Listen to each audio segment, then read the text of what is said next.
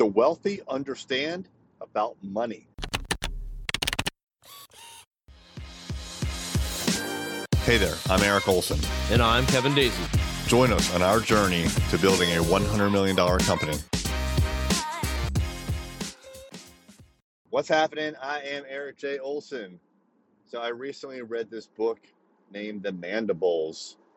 This is going to be a book review. The Mandibles is a fiction book, a novel, which is very rare for me to read. Actually, I listen to it. So when I run every morning, I will listen to an audiobook. That's the best time for me to consume an audiobook. I have the time to listen to it, and over a couple of weeks, I can knock out a book, which is great. I picked this one because it's about money and the future of money and how money works. And the author has a theory about the future of money. What is money to begin with? Now, why am I talking about money on Journey to $100 million? Well, first of all, there's money right in the title of our podcast series, $100 million. Money is not the root of all evil. The thirst, the desire for money is. There's a difference. There's nothing wrong with money. As a matter of fact, everybody needs money. You got to have money. But what is money, right? So I want you to think about that first and foremost. Is it the dollar bill that's in your pocket? Is it the United States dollar? And I ask that because there's a lot of different ways to capture value. But when we say money, we typically think of the dollar. Well, you can also capture value, not just in a US dollar. You can capture it in other things.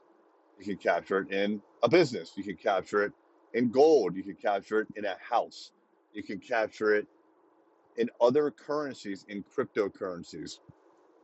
One of the problems that the author cites, and one of the problems that I've known about for a while, ever since I started to look into what is money, how does it work, is that money is controlled directly by a partnership between the government and the incredibly large banks, in particular, the Federal Reserve.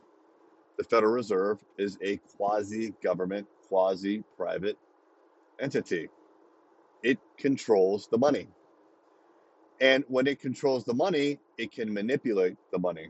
And what I mean by manipulate is I'm recording this in January of 2022, and roughly a year, maybe a little more than a year ago, the government and the Federal Reserve, therefore, flooded the economy, the United States economy, with trillions of dollars of money, US dollars, that did not exist before that. They weren't in circulation.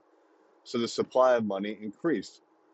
At the same time, because of COVID and maybe some other factors, maybe political, I won't get into that, but because of some other factors, supply was constrained, meaning like became more difficult to find things like toilet paper. And that spread throughout the entire economy. So you had limited supply, and you had an abundance of cash, and that cash arguably and actually naturally is worth less than it was before when all that extra cash wasn't there. So those two factors cause inflation, and the Mandibles is based on that concept where there's very high inflation. Right now, again, January 2022, we have 7% inflation. It's the highest since 1982. I read that in the paper, the Wall Street Journal, yesterday. It's crazy. It's at a 40-year high, and it's out of control. It just keeps going up and up. But with the Mandibles, that happens, and one of the ways that an option that governments have when it comes to just incredibly high inflation and the value of their dollar is dropping to the point where it's not even worth anything, but it's not even worth really even the paper that it's printed on. That has happened historically in countries. Well, the trick is to introduce a new form of currency and do an exchange. And that's what happened in the Mandibles is the Bancor, which is a theoretical currency that's been around was thought about many, many years ago, becomes the dominant currency in the world, and the United States says, nope, we're not doing it. And also the United States says, nope, We are not going to pay on all these debts that we've accumulated since the founding of the country. And they just stop paying on their debts. And what happens is a supermassive depression, like the Great Depression times 100, really bad. And people start to really try to find value in things other than money. Certainly gold, which is outlawed at the time, and this has happened in the past. Gold becomes outlawed in the future in this book. But also, the real currency in this book is not even something like gold per se. I mean, there is definitely a part of that, but survival.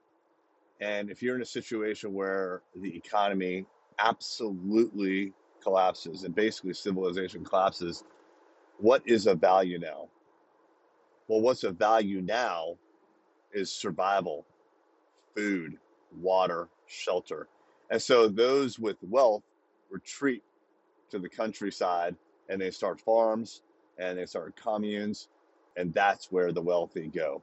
And it's an interesting concept because that's wealth in a different era, a future fictional era, but it's completely believable. So what I want you to think about, the reason I'm even telling you the story is, number one, I recommend the book. I think it's very interesting. I am incredibly interested in not just the accumulation of money, but like, what is money? How does it work? Who controls it? And if I can learn all that, can I use that to my advantage? That's one thing. But two, where to store value. Should you keep it in the United States dollar, which decreases in buying power right now by 7% a year? That sounds like a terrible investment to me. So I'm thinking about things like real estate. I'm starting to invest in real estate. Take those US dollars that decrease in value every single year, over and over and over again. Predictably, they are going to decrease. The only question is by how much. And put that into something that doesn't decrease in value and actually appreciates, like real estate. You can put it in gold. Gold doesn't really appreciate, but at least it's captured, it's locked. It doesn't go up or down much, really. It may go up or down compared to the price of the United States dollar, but that's an artificial mechanism. So there's things like real estate. There's other currencies. There's other places that you can store value, especially in a time of high inflation right now. So the mandibles, it goes into a lot of those things. It goes into global economic forces, goes into government.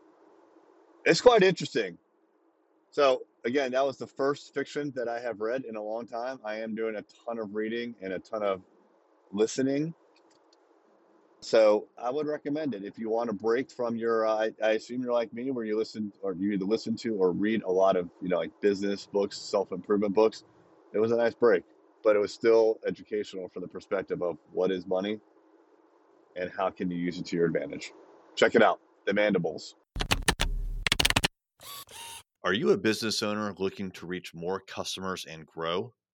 Array Digital is a world-class digital marketing agency that partners with companies just like yours.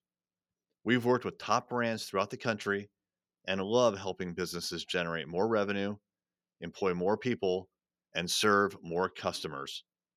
Reach out to find out more about our award-winning website design, SEO, advertising, and social media.